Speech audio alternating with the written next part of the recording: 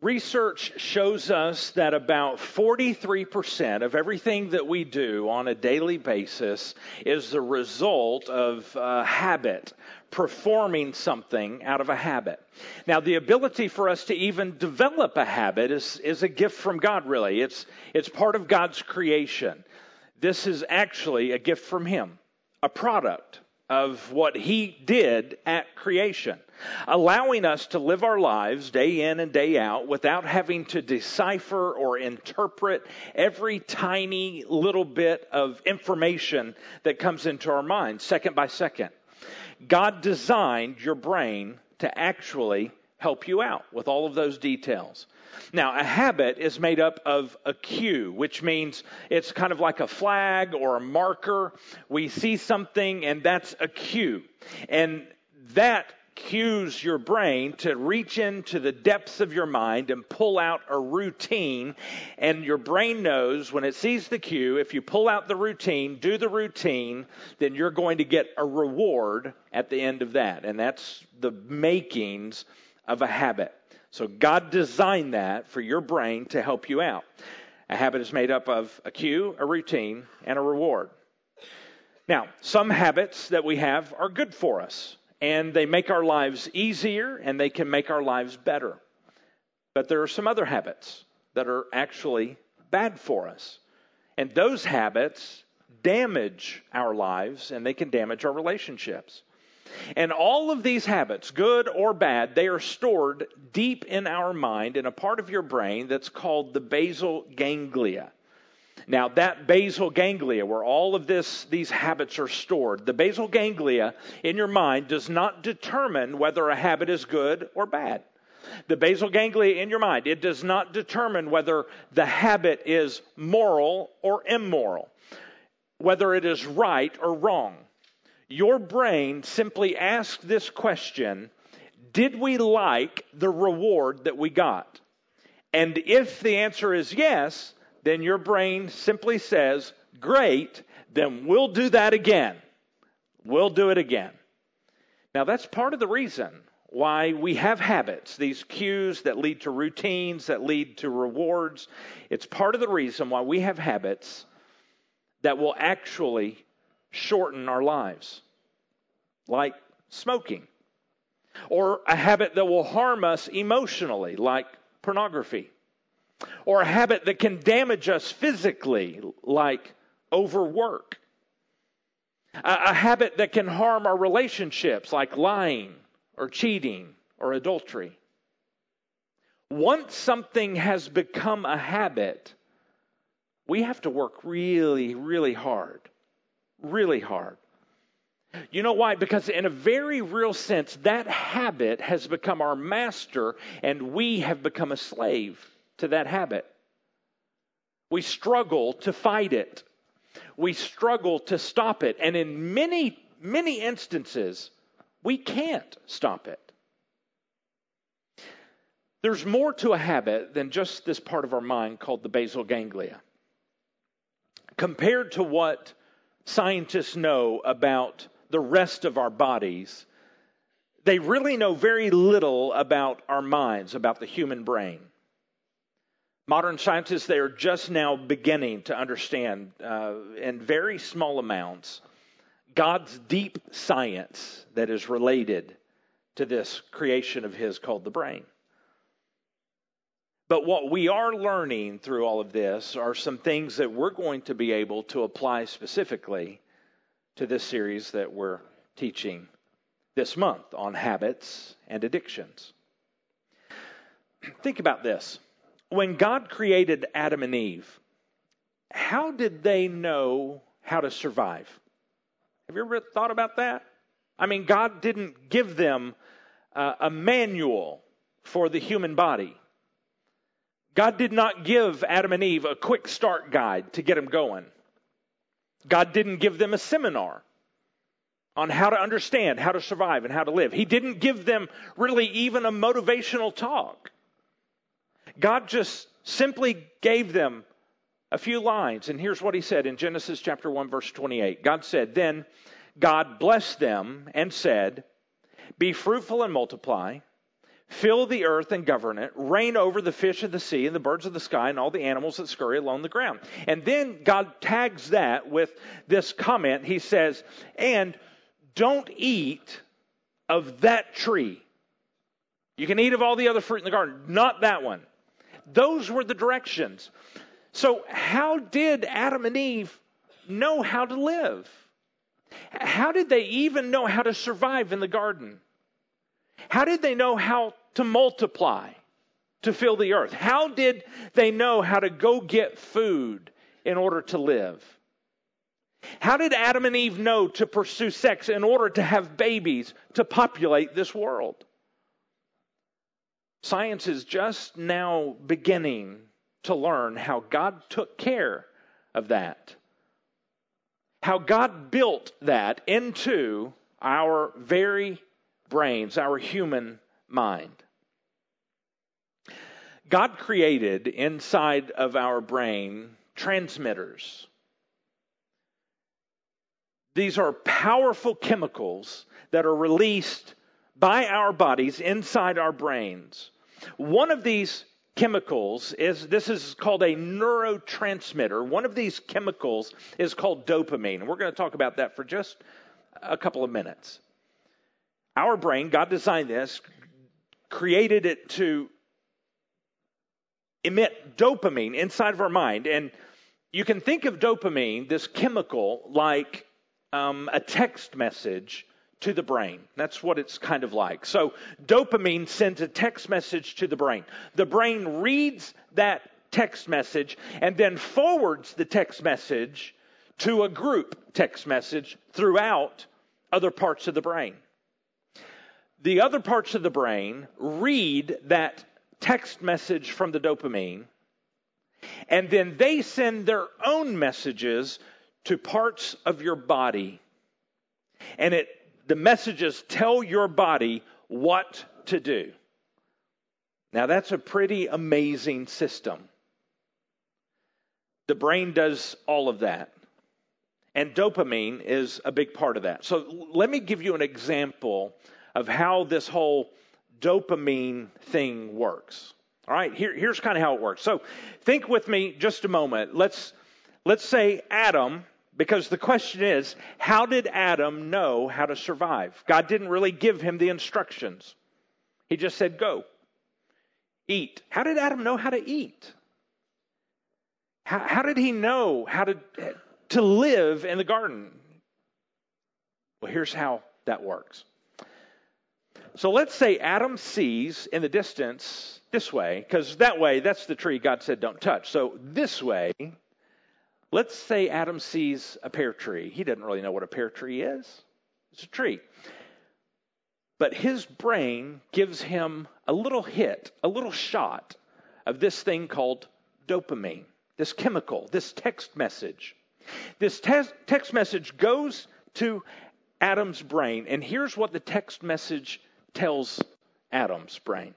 It says, Adam, you really need to go check that out. I mean, if you go check that out, there's going to be a reward, some real pleasure over there.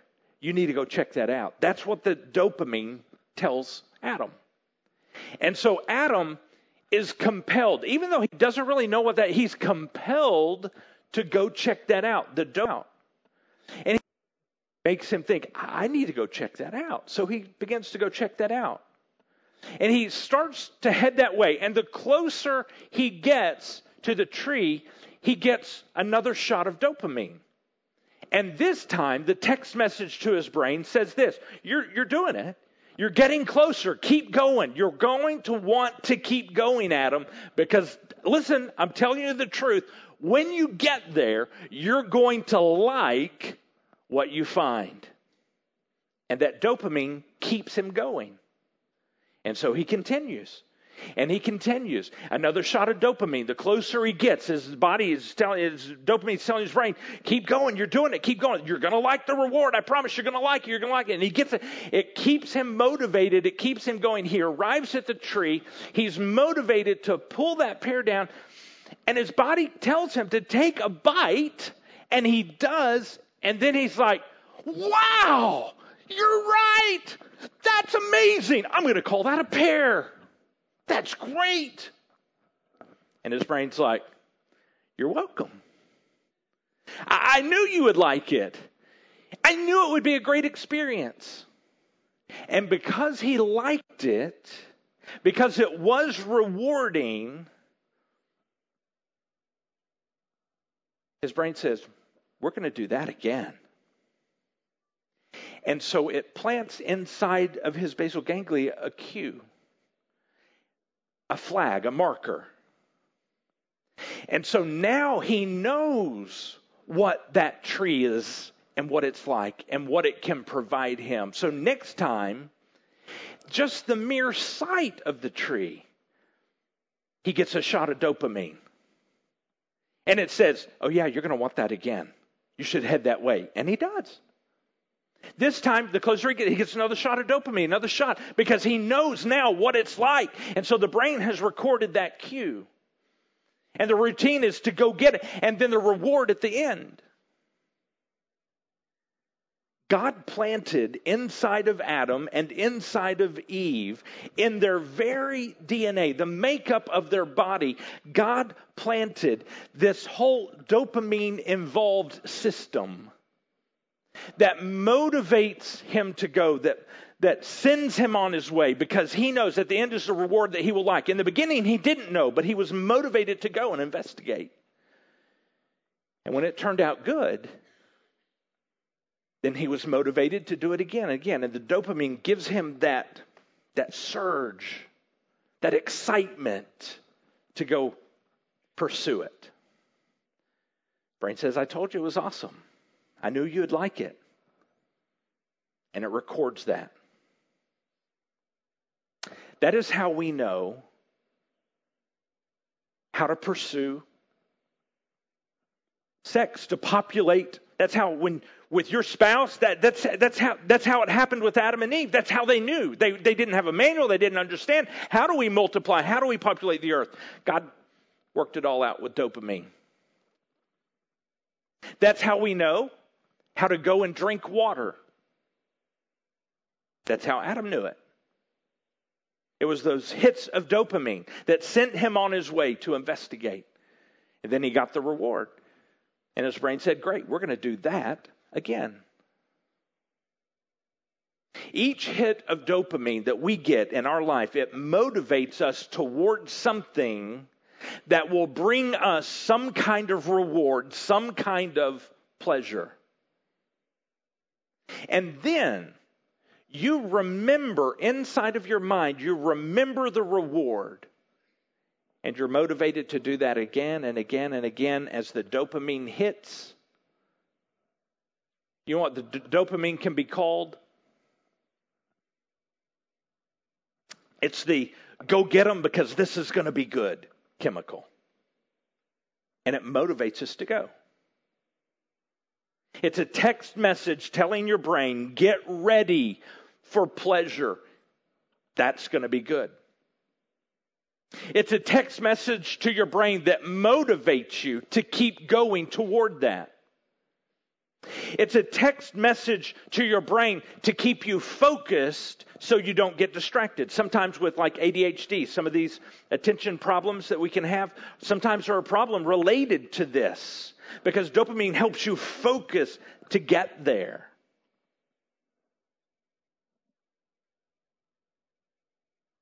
It's a text message to your brain. And God created this. Hits of dopamine also work in conjunction with our eyes. Because here's how it works for me. Adam, let's say it was a pear. I have no dopamine related to a pear in my life at all. For me, it's McDonald's. I can't tell you, our bookkeeper, the office is just not too far from McDonald's. I can't tell you how many times I get in the car and I drive to the bookkeeper's office and I turn into McDonald's. Unplanned. I mean, I make the choice. It's not dopamine's fault, but dopamine gets me all excited about it. Boy, I see those like, oh, Yeah, that's where I'm going. That's my pear tree right there, the cheeseburger. And I pull in. I can't tell you how many times I do that. I get that hit of dopamine, that excitement, and I just go in. I don't even have to get out of my car. They hand it to me through the window. But I don't even have to see the building or the go. You know what? I could see a picture of McDonald's, and the same thing happens. I could be sitting at my desk and see, or I could see a commercial on TV if I could see it. And all I have to do is see that with my eyes, a picture of McDonald's, and the dopamine begins to fire. It's like, oh, that's really good. You know what's at the end of that? Cheeseburgers. And they're good every time. Dopamine works in conjunction with your eyes. You don't even have to see the building. You can just see a picture of it. And you know what? It also works in conjunction with your mind and your memories. You don't even have to see a picture because you can pull all of these experiences that you have had that are stored in your mind, and you can just imagine it in your mind. And it's just as powerful. You'll get a hit of dopamine and you'll be like, yeah, I really want that. It's powerful. Dopamine works in conjunction with your eyes, and it works in conjunction with your memories. All of that stored in the database of your mind. This process I'm talking about with dopamine, it works with food, it works with sex, but it also works with just about any behavior where there is a hope of a reward at the end. It can even work with exercise. You can get hits of dopamine to go exercise because you know at the end of that there's that endorphin rush, which is also another neurotransmitter. You can get that hit of dopamine with extreme sports, with something even that's just fun. You can get those hits of dopamine to encourage you to keep pursuing that, even with video games. You can also get it with shopping, even on the internet shopping. You can get it with gambling and smoking and dipping and eating too much, or eating food that's not good for us, or drinking too much alcohol, or using drugs. The list of behaviors goes on and on and on. Those shots, those hits of dopamine that say there's pleasure at the end of that. Keep going.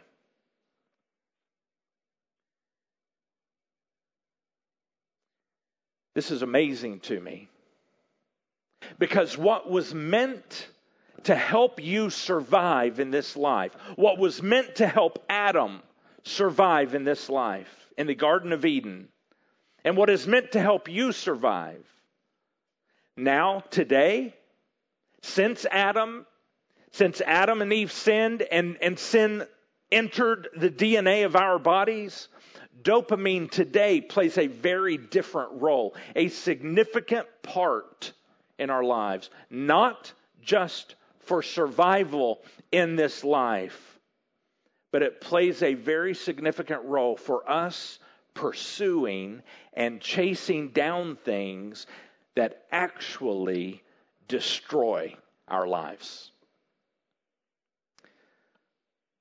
Pornography causes extraordinary amounts of dopamine to flood your brain.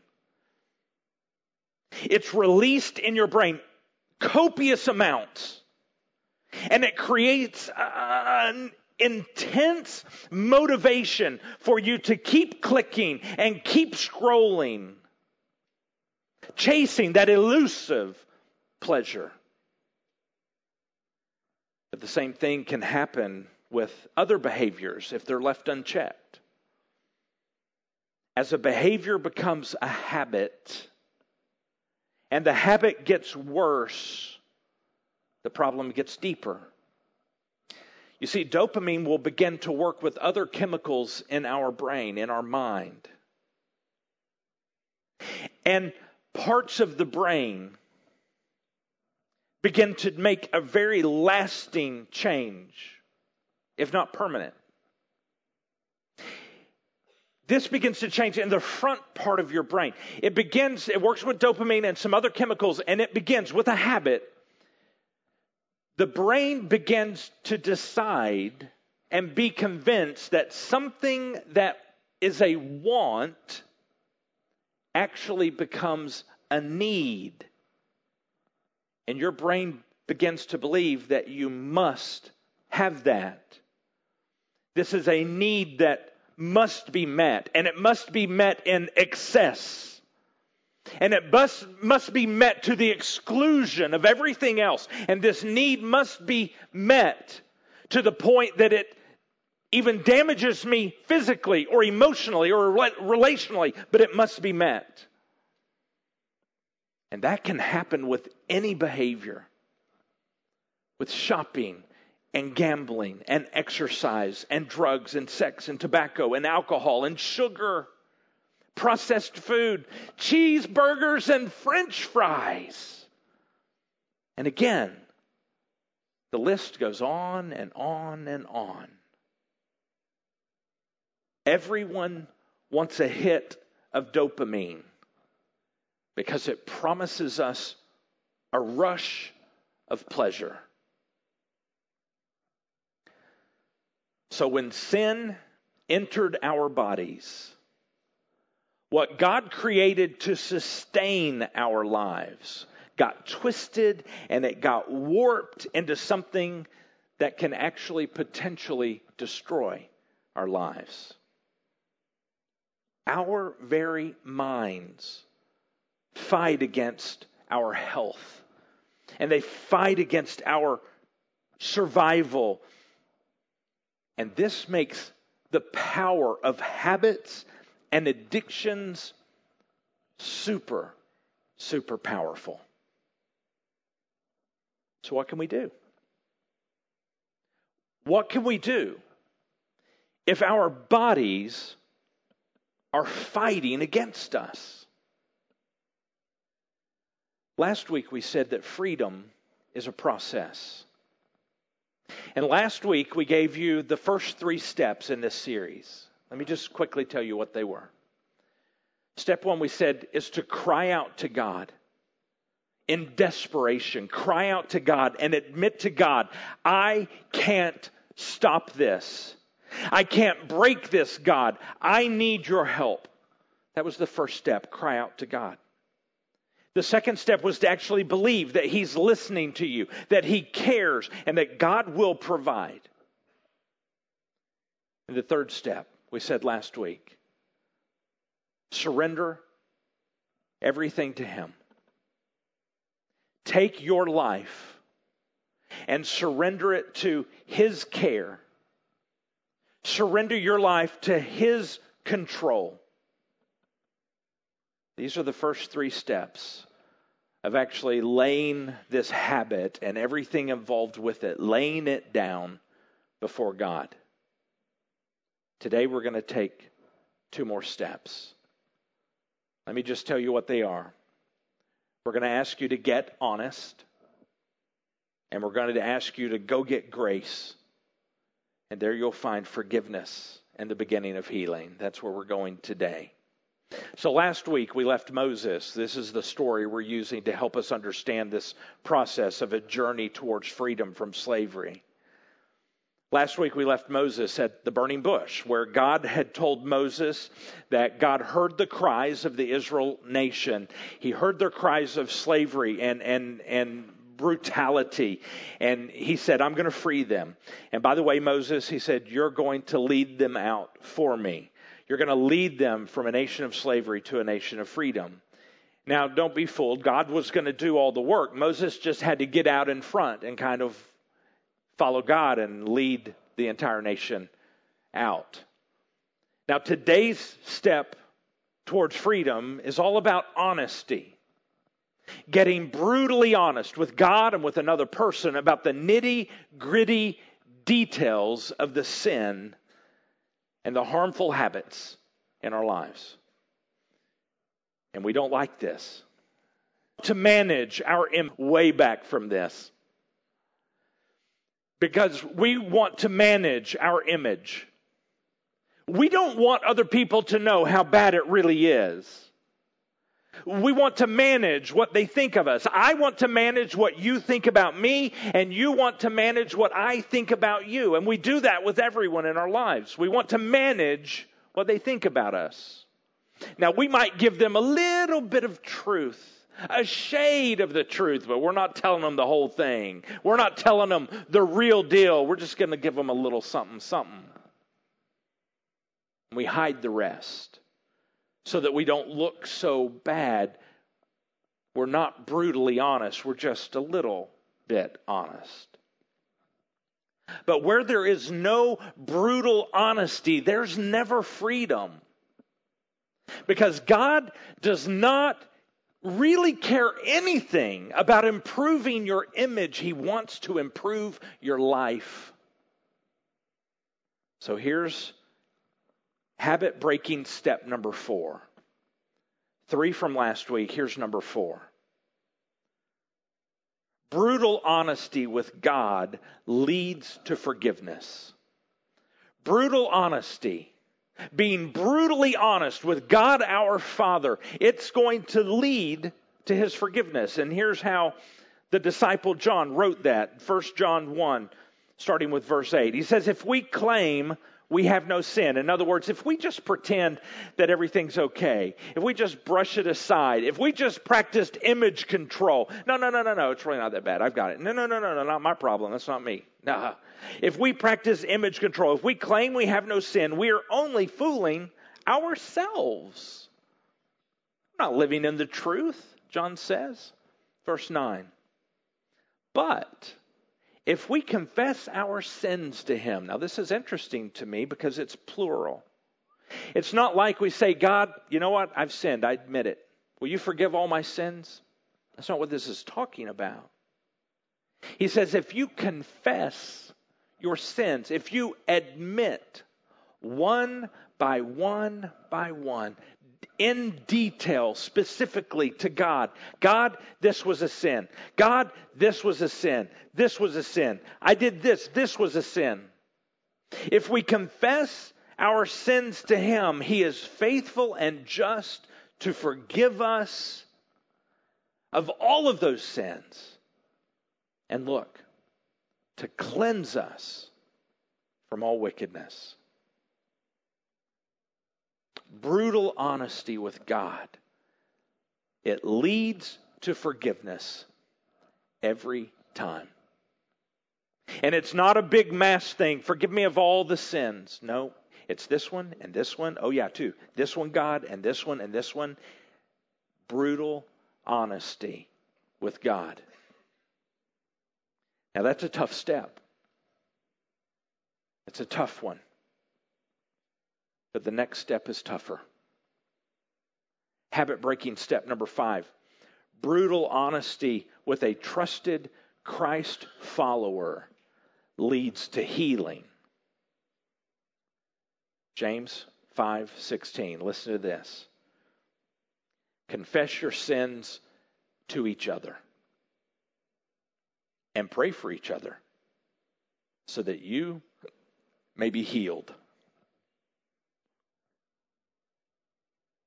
We hate that verse. We hate that verse because we would rather camouflage our sins than confess them to anyone else. Because that's what we've lived our lives doing. That's what we've lived our entire lives doing. Here's a big habit-breaking point, a truth. What we confess to God is forgiven. But what we camouflage to our trusted friend is never freed. You see, this is God's plan. God says, yeah, forgiveness, I've got you covered. Confess it to me one by one, everything. Let me know. Forgiven. Yep, that one too. Forgiven. I got you there too. Forgiven. But healing, I've got another plan for that. Let's start your road to healing this way. Tell him. Tell her. I've got you covered on forgiveness. But if you want to move forward to healing, I've got another plan for that. Tell them. Tell that person. this is strong. Now let's go back to Moses. We pick up Moses now in this historical moment where he left the bush and Moses is now standing multiple times before Pharaoh. Moses is standing before Pharaoh as God's ambassador. So on one side we have Pharaoh who sees himself as a god. Pharaoh who is fighting to keep power and control. That's Pharaoh. He wants power and control of all of his image. I'm going to keep control of my image, Pharaoh. Then on the other side, we have God, the one true God. Pharaoh just thinks he's God. Over here we have God. On one side, we have evil with lies and dishonesty and misdirection. That's Pharaoh. On this side over here, we have God, truth and honesty. On one side, we have slavery. On one side, we have freedom. This is the showdown. And God starts things off slowly. He's allowing Pharaoh to think, yeah, I really am something. Yeah, maybe I really am something. I'm the God of this nation here. I'm the master of all of these slaves. Yeah, I really am something. He lets Pharaoh think that he really can control things. And so here's what happens. God sends in 2 little measly plagues. Here's the first one.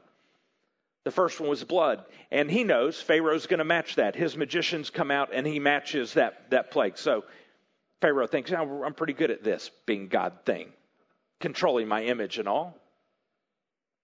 God sends in the second one. Frogs. Second plague, frogs.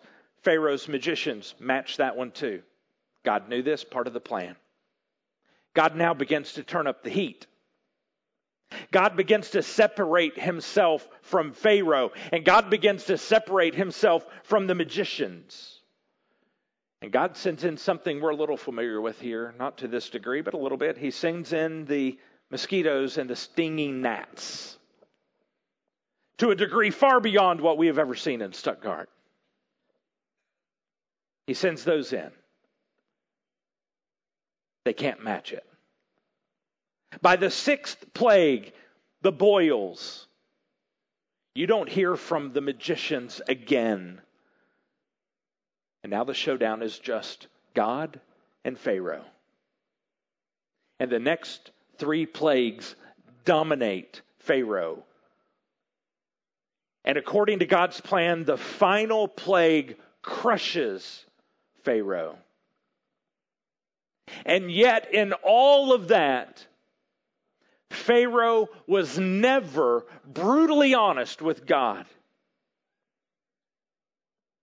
Pharaoh was never brutally honest with anyone. And the final plague that God brings down, let me give you a snapshot of just part of the picture. Exodus chapter 12, starting with verse 21. Then Moses summoned all the elders of Israel and said to them, "Go at once and select the animals." He had told them to find a perfect lamb without any blemish.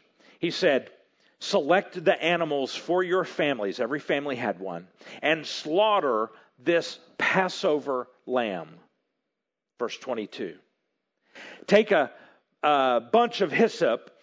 And so they take these branches, they dip it into the blood. So they take the blood from this sacrificed lamb and they gather it in a basin. They take these branches, dip it into the blood in the basin, and put some of the blood on top and on both sides of the door frame.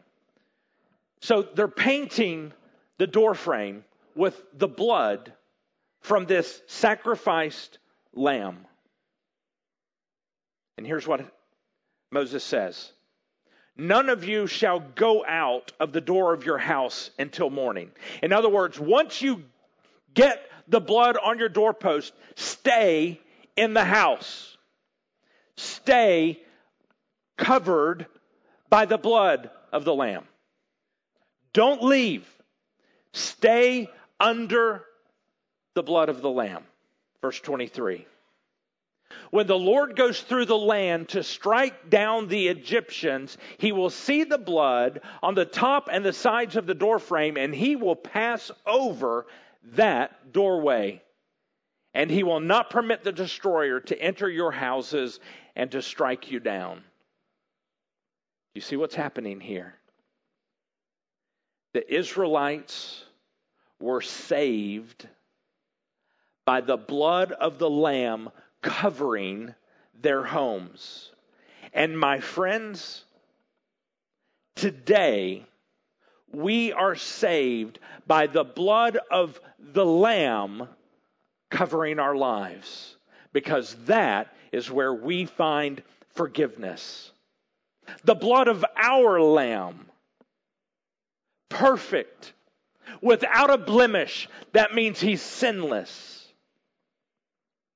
It was no accident, but a prophetic word when John the Baptizer saw Jesus for the first time walking toward him. And John said, "Look, the Lamb of God who takes away the sins of the world."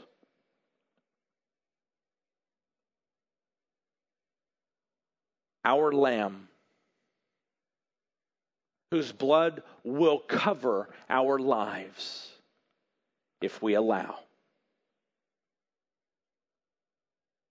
And it was no accident that John the disciple wrote these words: "If we confess our sins to him,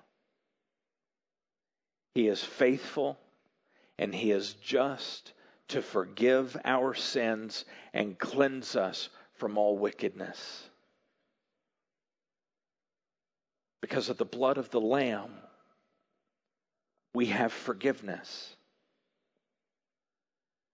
And our message is clear, I hope, today. May we stop deceiving ourselves. May we stop defeating ourselves. God's forgiveness is waiting for you. You are not too bad to be forgiven. But my friends, you can be too late. But if you are still breathing right now, if you have any life left in you at all, you are not too late yet. Please, don't wait any longer.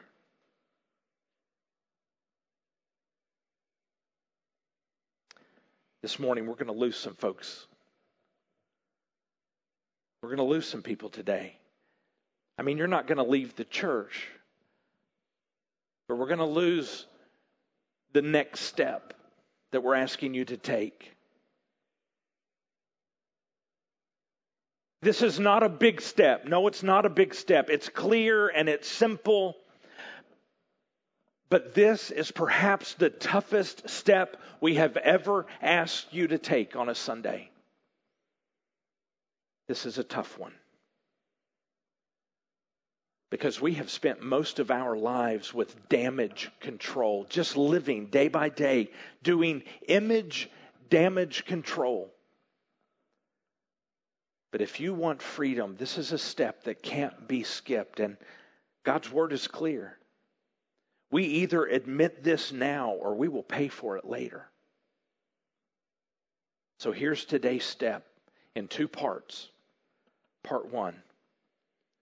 When you leave here today, we're going to ask you to get a piece of paper or to get a 3-ring binder with a lot of pages and write down everything. Write them all down. All your sins, all your bad habits, write them down. Just list them one right after the other. Be very specific, brutally honest. Write it down, everything. And admit those things one by one as you put them on paper. Admit them to God. God, that was wrong. That was sin. I admit to you, I agree with you. That was sin. Will you forgive me? And guess what?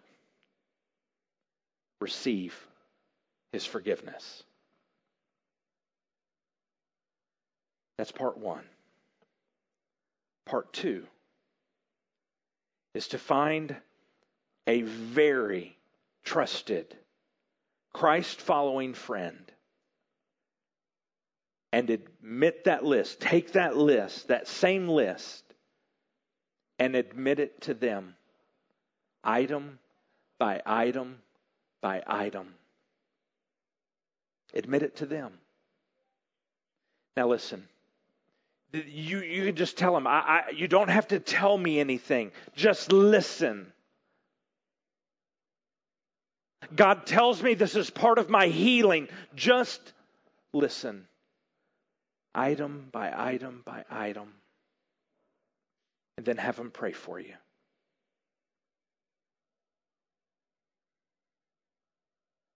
This is a big step. Okay, asking God forgiveness. Yeah, I mean, that makes that sound easy, doesn't it? But telling someone else, because now they're going to know that we don't have it all together, that we have blown it in some ways that they never even imagined. But God says, I'll forgive you. Just tell me, ask, admit it. But if you want healing, I've got another plan for that. He says, talk to them.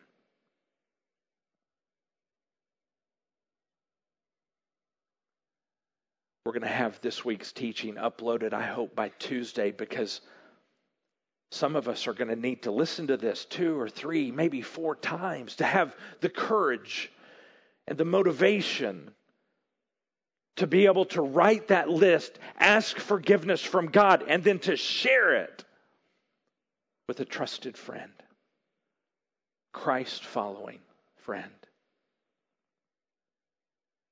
And if you don't have a trusted Christ-following friend right now, and you may not, keep coming. Stay here long enough. Get into our small groups, and eventually you will find one. But until then, if you don't have one right now, then I encourage you to get in your car, drive to the nearest town or even to Little Rock. Find a church that teaches Jesus. If there's cars in the parking lot, pull in. Ask to speak with the pastor or a minister. And just say, I have a prayer request. And take your list. Just tell them, you don't have to tell me anything. I just need to share this with you because God says it's part of my healing and I need you to pray for me, and share your list. Can you imagine? Can you imagine the relief of not hiding anymore? Can you imagine the step of peace of not having to fight so hard to control your image and what others think of you? Can you imagine the deep breath of healing that can begin when life's camouflage is gone and it's replaced by forgiveness and it's replaced by these beginning steps of peace? And if you take these 2 steps, my friend, you will be deep onto the path out, the path towards freedom.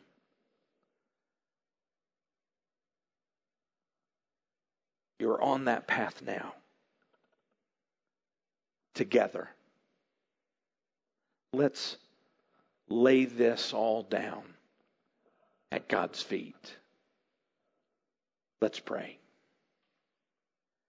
God, so often we are trapped by habits. These simple habits started in freedom. God, we had control over them. We started them. We were the master over something, but something happened. Something went wrong, and it became our master. We became the slaves. God, we've tried to quit. Sometimes we would quit for a while, but it came back and it conquered us again. God, give us the courage to confess everything to you with brutal honesty. And we can do that because you told us that if we confess our sins to you, you are faithful and you are just to forgive us of our sins, and not just forgive, but to cleanse us from all wickedness. God, give us the courage to quit surviving this life on image control and to help us confide these very same details to a trusted Christ-following friend. Because there, God, you said, confess your sins to each other and pray for each other so that you may be healed.